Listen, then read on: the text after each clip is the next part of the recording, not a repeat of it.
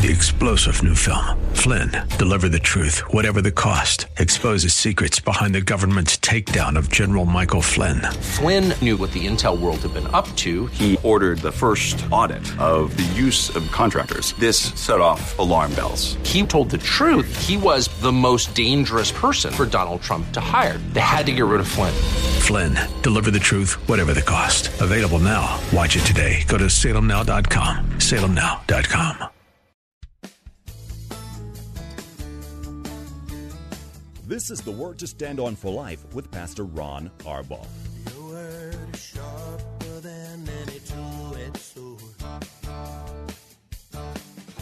and it cuts deep into my heart. The Word to Stand On for Life is a radio ministry of Calvary Chapel in San Antonio. A live call-in show here to help you answer your questions about the Bible and how to apply the Word to your daily life. For more information on Calvary Chapel, visit our website, calvarysa.com. Get your Bible questions ready and call in now to 210-340-9585.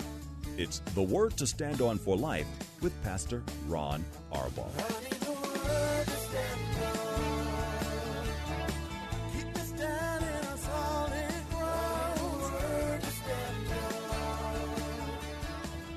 I can only hope that everybody didn't tune out when they heard the music going for about 9 minutes.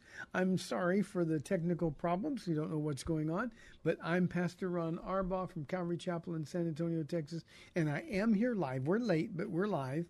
And this is the Word to Stand On for Life, a program dedicated to taking your phone calls and answering your Bible questions, questions about stuff going on in your life. All you need to do is provide the phone call, 210-340-9585.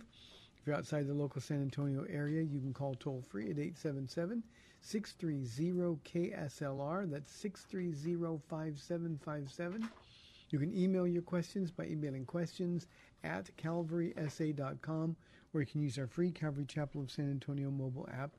And remember, if you are driving in your car, the safest way to call is to use the free KSLR mobile app at the Call Now banner at the top of the screen, and everything else will be handled by our studio producer. I get thrown into confusion when there's nobody there. So let's get started. I'll go right to some questions that we have. Hope you had a great Labor Day yesterday. We did. I had a wedding, a young girl that actually grew up in our church. She'd been here her whole life, and she got married yesterday. I felt really, really old yesterday, but had a really, really great time. Hope you had a great day off as well. Here is an anonymous question from our email inbox, the first one of the day, and it says, your opinion is important to me. What do you think of the TV show The Chosen? It has drawn me closer to Jesus because of the portrayal of Jesus and his disciples. The extra, in quotes, not in the Bible content does not bother me, as it's not a stumbling block. It makes me go back to the Gospels to review each story. What do you think? You know, based on your response, Anonymous, I just think it's great. Anything that gets you to go back into the Gospels and reviewing the stories is wonderful. And, the extra you put in quotes, not in the Bible content, that's just dramatic license. Now, I've only seen the first season. I don't pay for it. So I when they put it on for free, I watched the first season and I liked it as well. I was a little troubled at first by the portrayal of Peter as a gambler and Matthew especially as on the autism spectrum. I don't think any of that's necessary, but I really do believe that the exchanges between Jesus and his disciples are really, really good. And I think on the important things, I think the story is faithful to the gospel account. So if you like it, and obviously you're able to discern the extra not in the Bible content, I think it's great for you, and especially if you keep going back to the Gospels to review the stories, I would continue to watch it and be blessed. I'm actually looking forward to watching the second season. Now, I'm not very technically inclined. That's the understatement of the world. So I'm not sure how to watch it. The only reason I was able to watch the first half is somebody sent me a link, and I was able to get it, and they were showing them, one after another. And so I'd watch one a day for a while, but that was a very long time ago now. But I'm looking forward to it as well. So Anonymous, keep watching and keep reading your Bible. I think that's perfect. That's perfect. Good questions. Here is a question from Abe, and he says, what do Muslims do with the resurrection of Jesus Christ? Abe, they deny the resurrection of Jesus Christ, flatly stated. They just deny it. Many Muslims say it wasn't Jesus that was crucified in the first place. It was Simon of Cyrene. There are others who just simply just say, no, Jesus didn't rise from the dead, and it's just something that they turn a blind eye to. And it's because they want to. Muslims don't want to deal with the fact that Jesus was the Son of God. They would say revere Jesus as a true prophet of God. And we know that that's a demotion. So to deny the deity of Jesus Christ, of course, puts them in a category of real danger. So they just say the resurrection didn't happen. And of his brutal death, they would say, no, it was Simon of Cyrene and not Jesus Christ. So, Abe, that's the way Muslims deal with it. But like everything else, when your heart is hard, when you don't want to believe something and won't look at the facts, that's exactly where you end up in places like that. Marty asks, Pastor Ron, if God is omnipresent, how can he not be in the presence of sin? Marty, when Christians say things, we need to be a little more careful of these little trite sayings that we have. God is so holy, he can't be in the presence of sin. You're right. God is omnipresent. He is everywhere all the time. What that means, Marty, is that God cannot be in fellowship with anybody in sin. We shut him out, literally. The work that he wants to do in our lives, he's unable to do because of our sin. And so God simply makes a choice as he essentially turned his back on Jesus when Jesus became sin.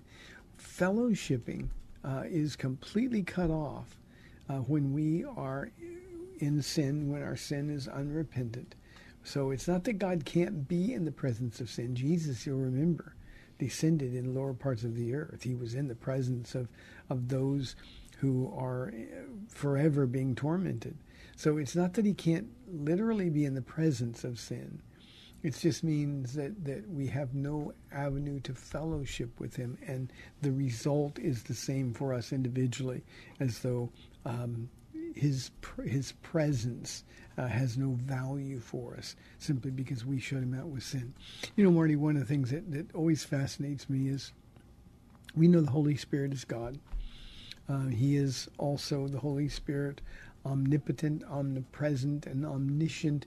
We know all of those things, and yet we humans have the ability to grieve the Holy Spirit or to quench the work that the Holy Spirit wants to do. So only our free will choice to sin and then refuse to repent can shut God out of our lives. It's not that he's not there. The Holy Spirit living in us, especially if we're already Christians, the Holy Spirit living in us is always trying to knock at the door of our heart and trying to get our attention. But if we're not going to listen, then the net result is as though we were shut out of the presence of God, that he could have no fellowship with us at all. So, Marty, that's all that means. God is omnipresent, you're right, and God is everywhere, but there are times when our fellowship with God or his presence has no value for us at all.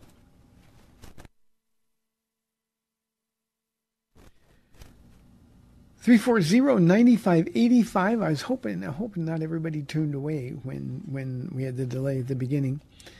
Iris says, God knows everything, so how can God say, depart from me, for I never knew you? Iris, there's a question similar to the last one. When God says, I never knew you, it doesn't mean he doesn't know about you.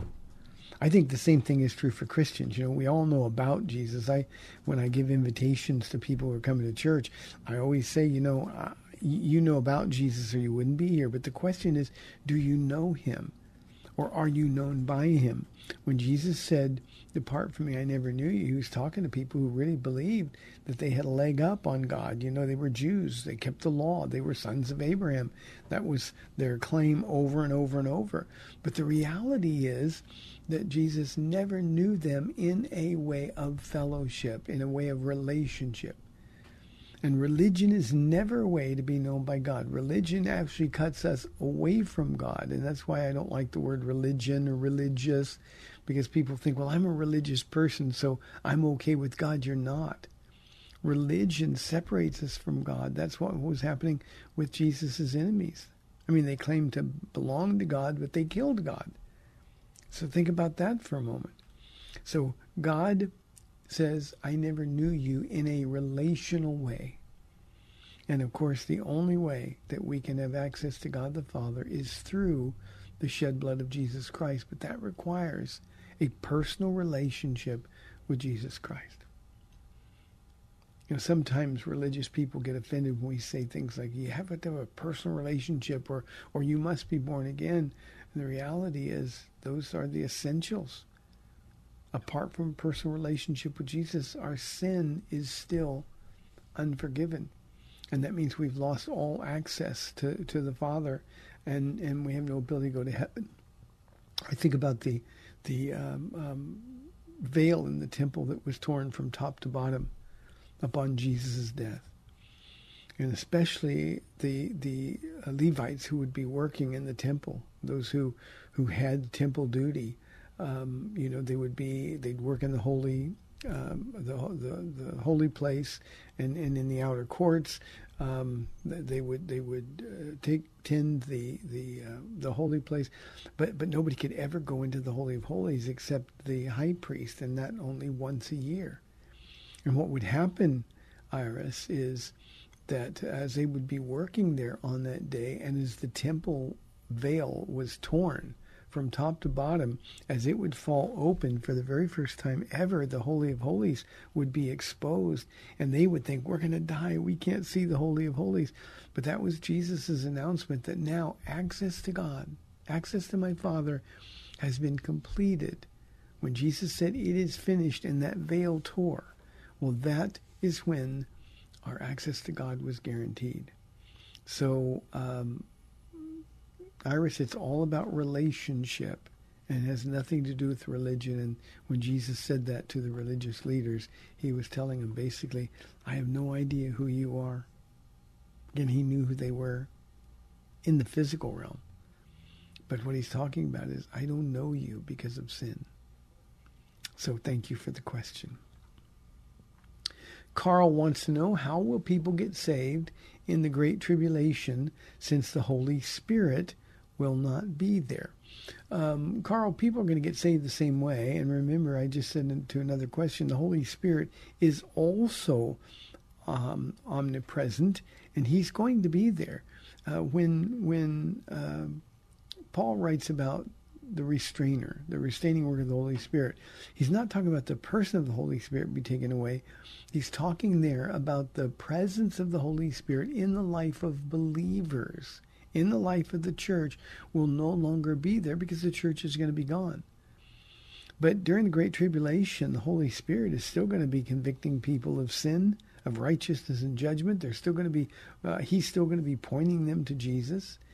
And that's the only way we can get saved. We have no capacity, either before or after the Great Tribulation.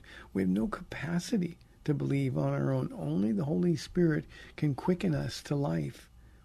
And the same thing is going to happen. And in fact, Carl, in the Great Tribulation, it will be the greatest, by far, the biggest revival in the history of the world. So committed will these people be to their newfound faith in Jesus Christ that they're going to die for it. And that's something that we have to remember always. So he's going to be there, the Holy Spirit is.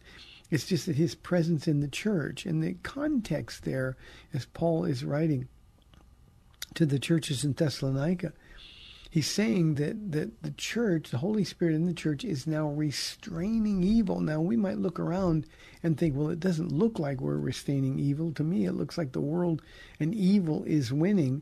But the reality is that if we weren't here, if the salt and light that Jesus talks about Christians that we're supposed to be, if we weren't here, it would be so much darker.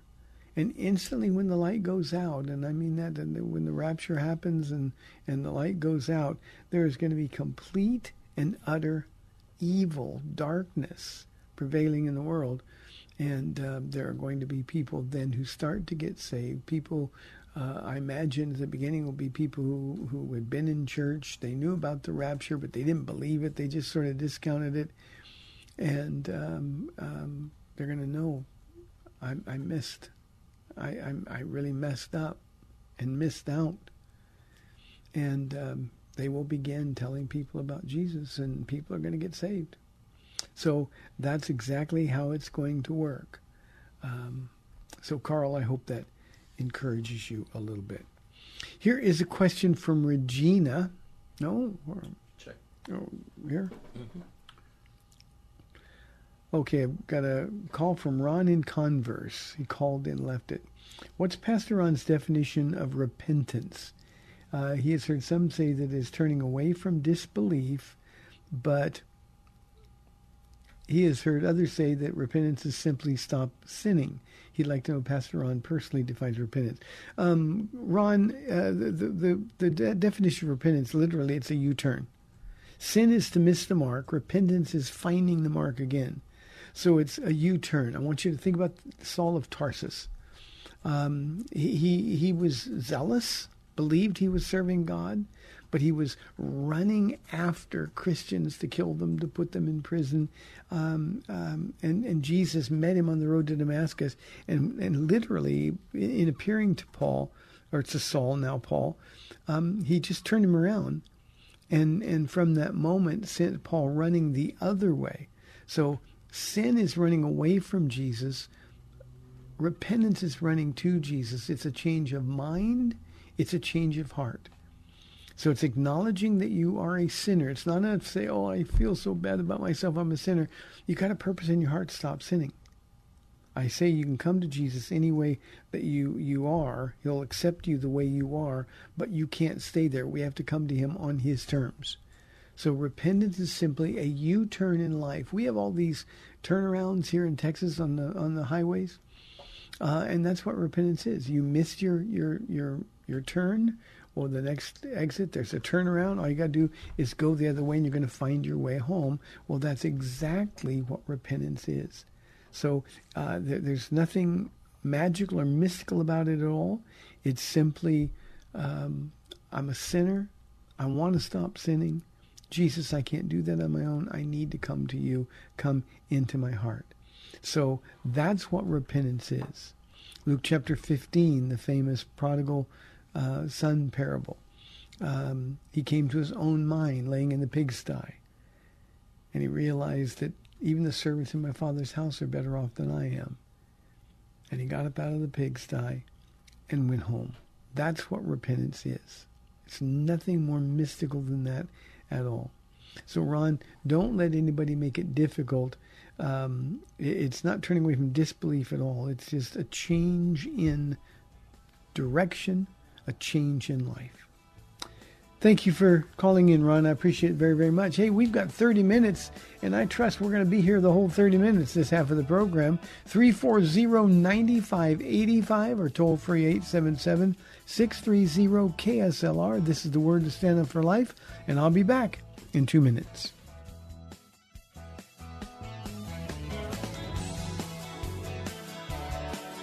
Don't have time to call into the Word to Stand On for Life? No problem. If you've got questions, you can email them to Pastor Ron at pastorronksLR@gmail.com. That's pastorronksLR@gmail.com.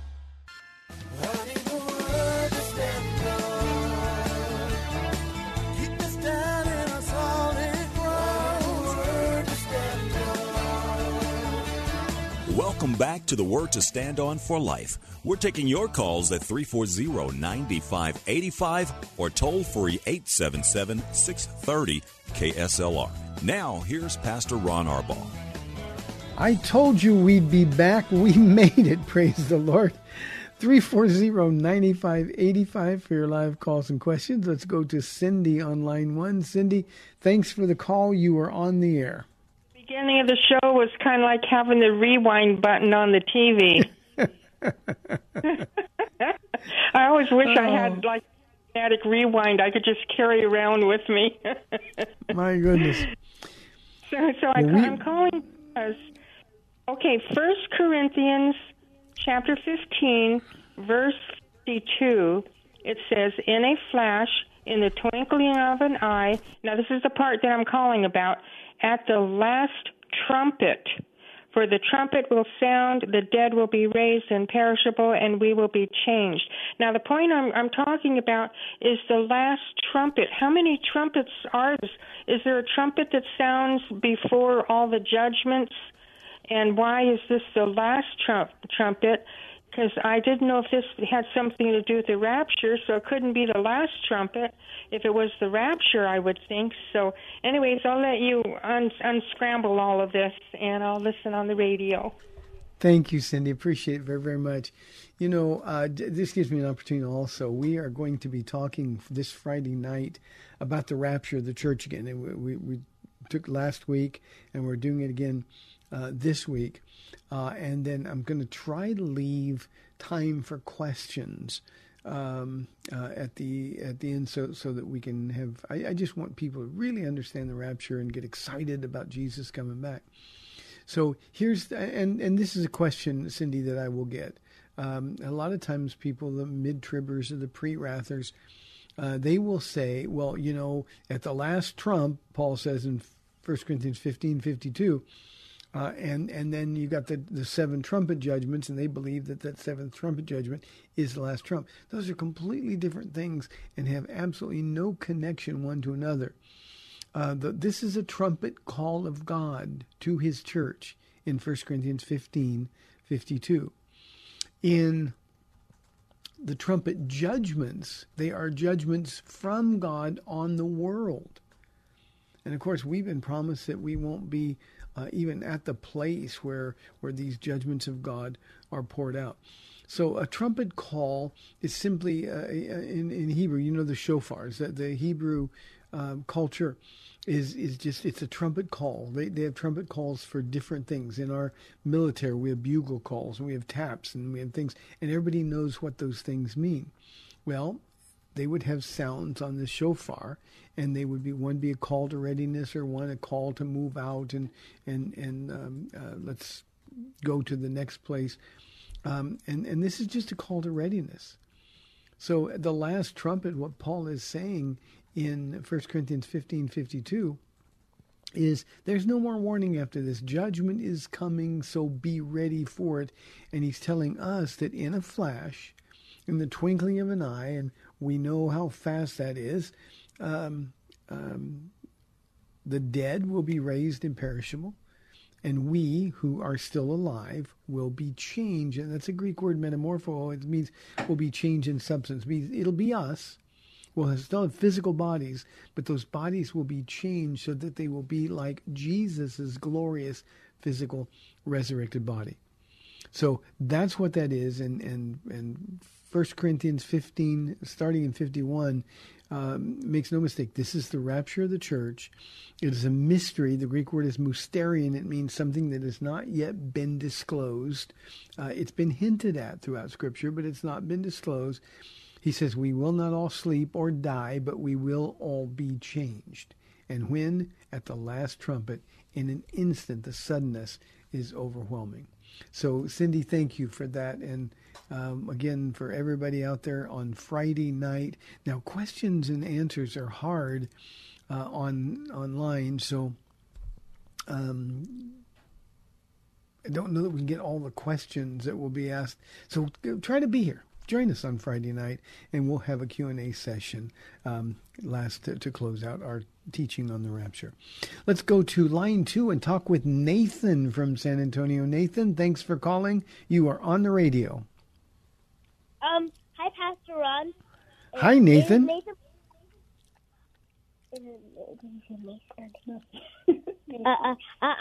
have a question about the Israelites.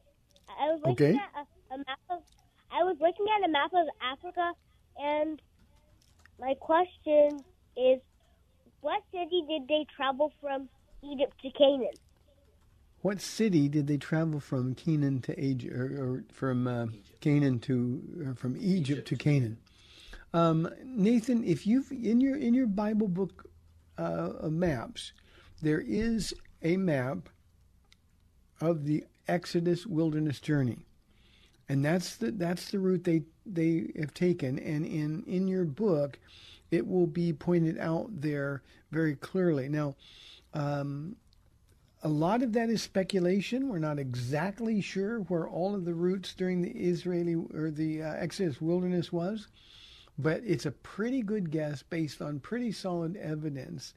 And the one thing I know about it, and the thing, Nathan, I think that is the most important for us to consider, is that the trip from Egypt to Canaan should have taken 11 days. And instead, because of sin and disobedience, it took 40 years. Not only did it take 40 years, but all of those people, the first generation of Israelite adults that left Egypt, all of them, because of unbelief, died in the wilderness except two. And you know who those two are, Joshua and Caleb. So I think the best thing for you to do, Nathan, is just go back to your book of maps and find the Exodus, or the wilderness Exodus, and it will give you a really good idea where that was. And basically, they went around in circles over and over and over because of unbelief. That first generation perished in the wilderness. Nathan, thank you very, very much. And just so you know, I always get nervous when you ask me questions about your map, because I know how intently you study those maps. So God bless you, young man. Thank you very much. We love you. 340-9585. Those of you who don't know Nathan, he is an unbelievably bright kid. 6 years old. He's got a memory that won't stop. He devours his Bible. He understands it. And he asks questions that are way beyond his years. I'm really proud of you, Nathan. Here is a question from Regina. She says, I heard there was a female apostle. Regina, that comes from Romans 16:7, where Paul, saying goodbye to people, says, greet Andronicus and Junius, my relatives who have been in prison with me. They are outstanding among the apostles, and they were in Christ before I was. So let me approach this from a couple of different directions. We know, first of all, no doubt that Andronicus and Junius were Paul's relatives, and they actually served prison time with him. Now, Junius is in the female form. That's the word. And it is assumed widely that she is a female, but we're not sure that's true. It is unlikely that females would have been put in prison with Paul. What he's saying is they're my relatives. Now, let me take a little jog here, Regina. I like to think about this. How long were Andronicus and Junius, because they were saved before Jesus, how long did they pray for him? And when the church was being destroyed by Saul of Tarsus, they would have thought, this is my relative. They'd been on their knees praying for him. Oh, Lord, make him stop. Lord, save him. Whatever you have to do, Lord, bring him to faith in Jesus Christ. And so they would have, imagine their rewards in heaven. Imagine their rewards. So we know that they were in jail with him. To makes it unlikely that Junius is actually a female, but at the same time, the possibility exists. Now, when it says they are outstanding among the apostles, and they were in Christ before I was, that doesn't mean they were outstanding apostles.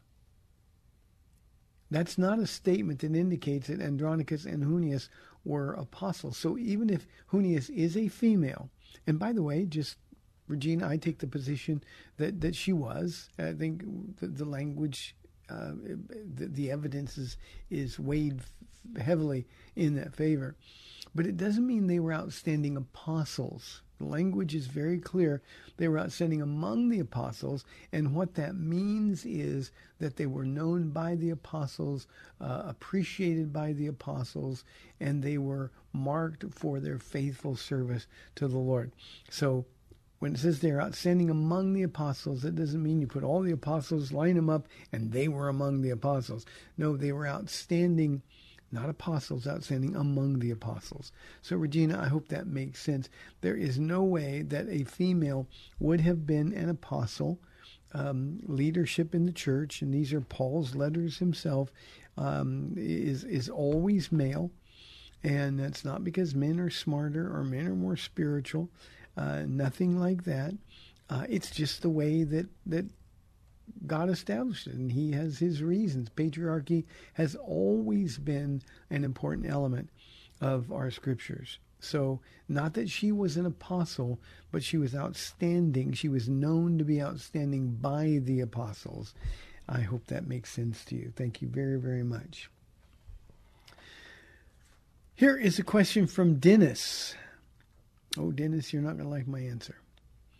Dennis says, I'm currently in a season of waiting on the Lord for direction. Any thoughts on how I may hear clearly?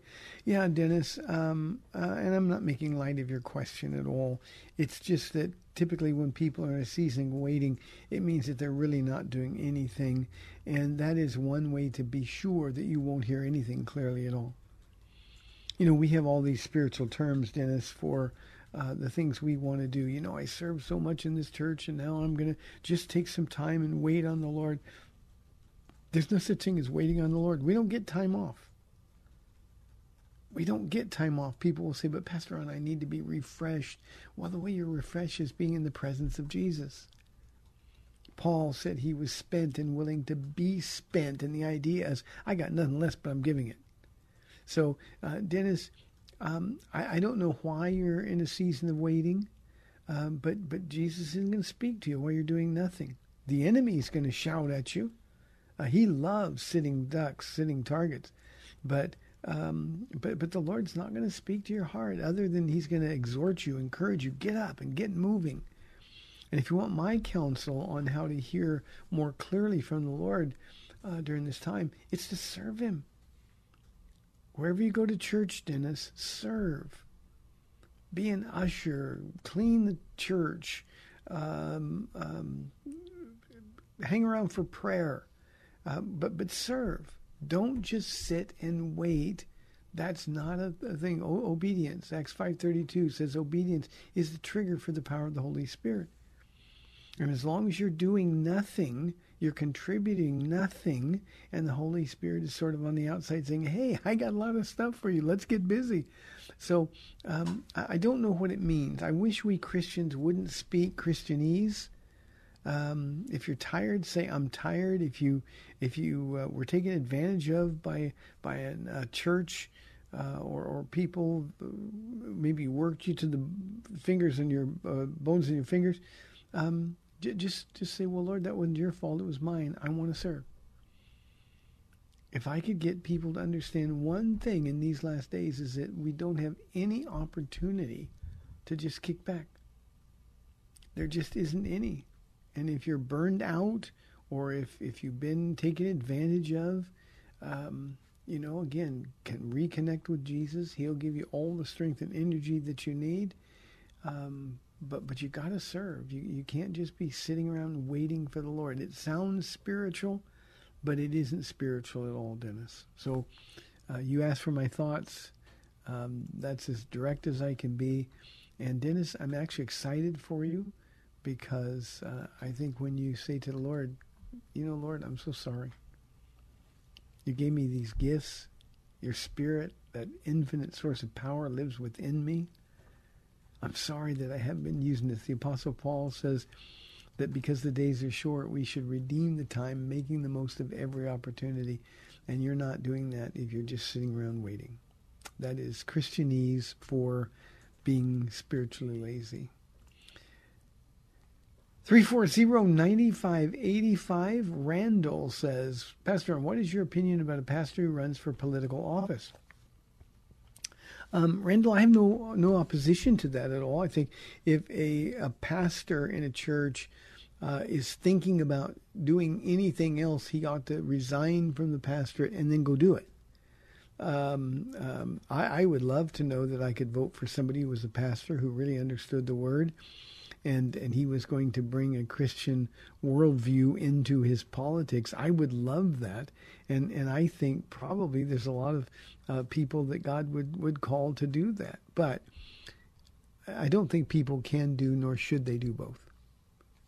I actually have a friend who was elected mayor of his city, and he ran in Thousand Oaks, California.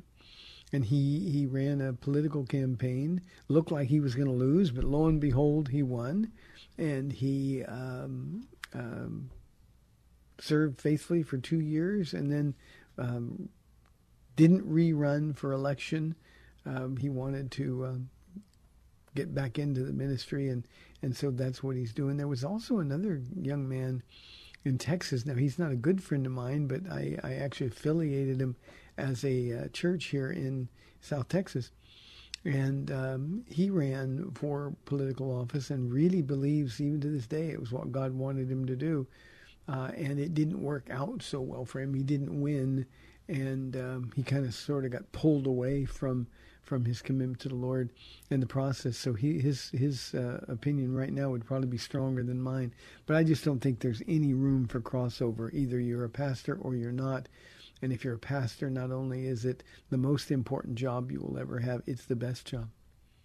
Taking care of the people that Jesus loves, having the opportunity to be Jesus' ambassador, teaching the Word of God is really great. So I think, Randall, if the pastor that you're speaking of is considering a run, I think his heart is no longer in the pastorate, and he needs to go do that, and then people like you and me can support him. Thank you for the question. Billy says, Pastor Ron, you say the rapture is going to happen before the Great Tribulation. I'm reading online where others say it will happen during or after. How can you be so sure? God said we would have tribulation. Billy, you're right. God said we would have tribulation, but he didn't say we'd have great tribulation, and there's a big, big, big difference. Now, the difference is the Great Tribulation is God's wrath being poured out on a Christ-rejecting world. Now, Billy, it sounds like you listened to the Bible study I did last Friday. So I'm going to give you some direction here. Go back to Genesis 18, where Jesus and Abraham are negotiating before the destruction of Sodom and Gomorrah. You remember, Billy, what Abraham said to Jesus? He said, far be it from you to destroy the righteous with the wicked. In other words, how you can't do that. I know who you are. Now remember, Abraham was God's friend. And so he said, you can't do this. Now, you know, that's dangerous talking to God. Jesus could have said, I'm God, I can do anything I want, but he didn't. Far be it from you to punish the righteous with the wicked. And then they started a negotiation, and of course we know how all that ended up. There wasn't even a few righteous people in Sodom and Gomorrah to get saved. Just Lot and his daughters, even his sons-in-law and his wife were compromised. But Jesus didn't say, I can do anything I want. How will the righteous judge of all the earth do this wrong? And the answer is he can't. So I am sure, because if God punished us, if we were left here on the earth for the Great Tribulation, Billy, if we were left here, how could we be the object of God's wrath? And make no mistake, the Great Tribulation, chapter 6, early, it says, the wrath of the Lamb has come. That's the beginning of the judgments. The beginning of the judgments. And it's clearly defined in chapter 6 of Revelation as the wrath of God, the wrath of the Lamb. How could he pour out his wrath on those of us who have been recipients of his righteousness? He can't do it. He can't do it at all. So Billy, I am so sure, because any doctrinal decision you make has to be consistent with the nature of God. And if Jesus would have said to Abraham, yeah, I can do what I want, I'm God, and so what if you go through the Great Tribulation? So that's all. I mean, that ought to be the only necessary proof text. Now, there are lots of others, and I talked about them all on the study Friday night. Any of you who are in the audience who aren't there, you can go to calvarysa.com and listen to the study I did, and you can be set up for tuning in to this Friday's study as well. So, Billy, that's the answer. Thank you for the question. We are inside 5 minutes, and we've got a called-in question. Ron from Converse again. Thank you for your answer. I'm interested in visiting your church. What denomination are you? Ron, we're not denominational at all. We are a non-denominational church.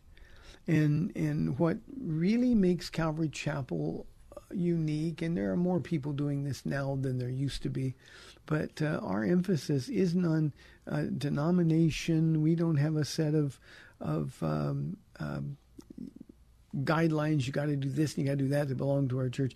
We just teach the Bible, and we let the Holy Spirit sort of move on people's hearts. So we are not a denomination. We are non-denominational. Now, for some of you who come from a denominational background, non-denomination, you means it's crazy and wild things happen. None of that's going to happen, Ron. What you're going to hear me do is teach the Bible verse by verse. This coming Sunday, I'm going to teach on the proper use of tongues in the church, because we happen to be in 1 Corinthians chapter 14. It isn't a particularly compelling portion of Scripture, but it's stuff that we need to know. It's something that you probably wouldn't teach on unless you were going through the Bible verse by verse. So that's what we do. We teach the Bible. Where I left off last Sunday is where I'll pick up this Sunday. You'll love the worship. It is beautiful. It is orderly. You'll love the hearts of the people here, Ron. So you are more than welcome to join us, and you will be blessed. Just remember, the very best part, the best part of our church is all of the people sitting in the chairs around you who love Jesus. So don't be shy. Engage, and you will be abundantly blessed. And if you happen to get here, I'd love to put a name to the face, a face to the name. So come up and introduce yourself to me before or after service. Thank you, Ron. Look forward to seeing you. Let me see if I got time for one more question. Here's Anonymous. You get 2 minutes. Is there any way to stop the terrible dreams I have often? It's frightening. Anonymous, I feel your pain. I have horrible dreams. The last 2 nights have just been unbelievable. And I have that kind of stuff most nights. So I guess that's me saying, no, there isn't a way to stop them. There is a way, however, to deal with them. And it's just a matter of, before you go to bed, simply say, Jesus, I need you to protect my dreams. I always say, Lord, protect my heart, protect our bodies physically, protect me in my dreams and in my nightmares, because it seems like I have nightmares a lot more than I have dreams. And you're right, it can be frightening, and it's restless rather than restful. And so I just have to do that. And when I really get shaken in my nightmares, Anonymous, what I do is I sit up, I remember, okay, Lord, that was just a dream. You have me, and I'm okay. And typically I'm able to get back to sleep. But it's just a matter of prayer. If you are awakened and you can't get back to sleep, open your Bible. Turn on a light, go in another room, do something, open your Bible, and read yourself to sleep. But there isn't any way to stop them. The source of them, we have these active minds, but there's an enemy. Clearly, a lot of those terrible nightmares are demonic, and there's an enemy. He's going to keep trying to mess with you. So I guess what I'm saying is we got to be tough, because it's going to happen. Hey, thanks for tuning in again. We apologize for the beginning of the program today. Lord willing, I'll be here tomorrow at 4 o'clock on AM 630 The Word. We'll see you then. Bye-bye.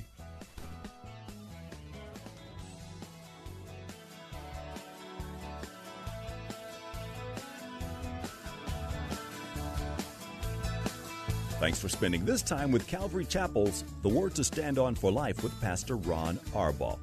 The Word to Stand On for Life is on every weekday afternoon at 4, and Pastor Ron invites you to find out more about Calvary Chapel at calvarysa.com. The Word to Stand On for Life was sponsored by Calvary Chapel of San Antonio.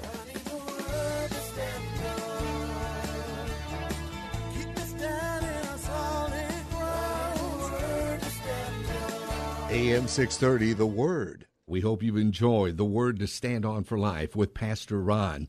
You can find out more about Pastor 3-star General Michael J. Flynn, head of the Pentagon Intelligence Agency, knew all the government's dirty secrets. He was one of the most respected generals in the military. Flynn knew what the intel world had been up to. He understood its funding. He ordered the first audit of the use of contractors. This set off alarm bells.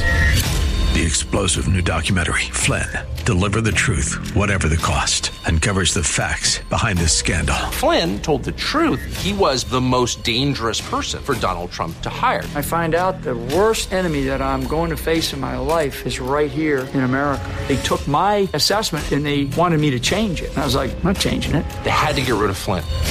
With in-depth interviews, archival footage, and never-before-seen personal records of the man behind the headlines. I just felt like I was drowning. Flynn, Deliver the Truth, Whatever the Cost. Available now. Watch it today. Go to salemnow.com. salemnow.com.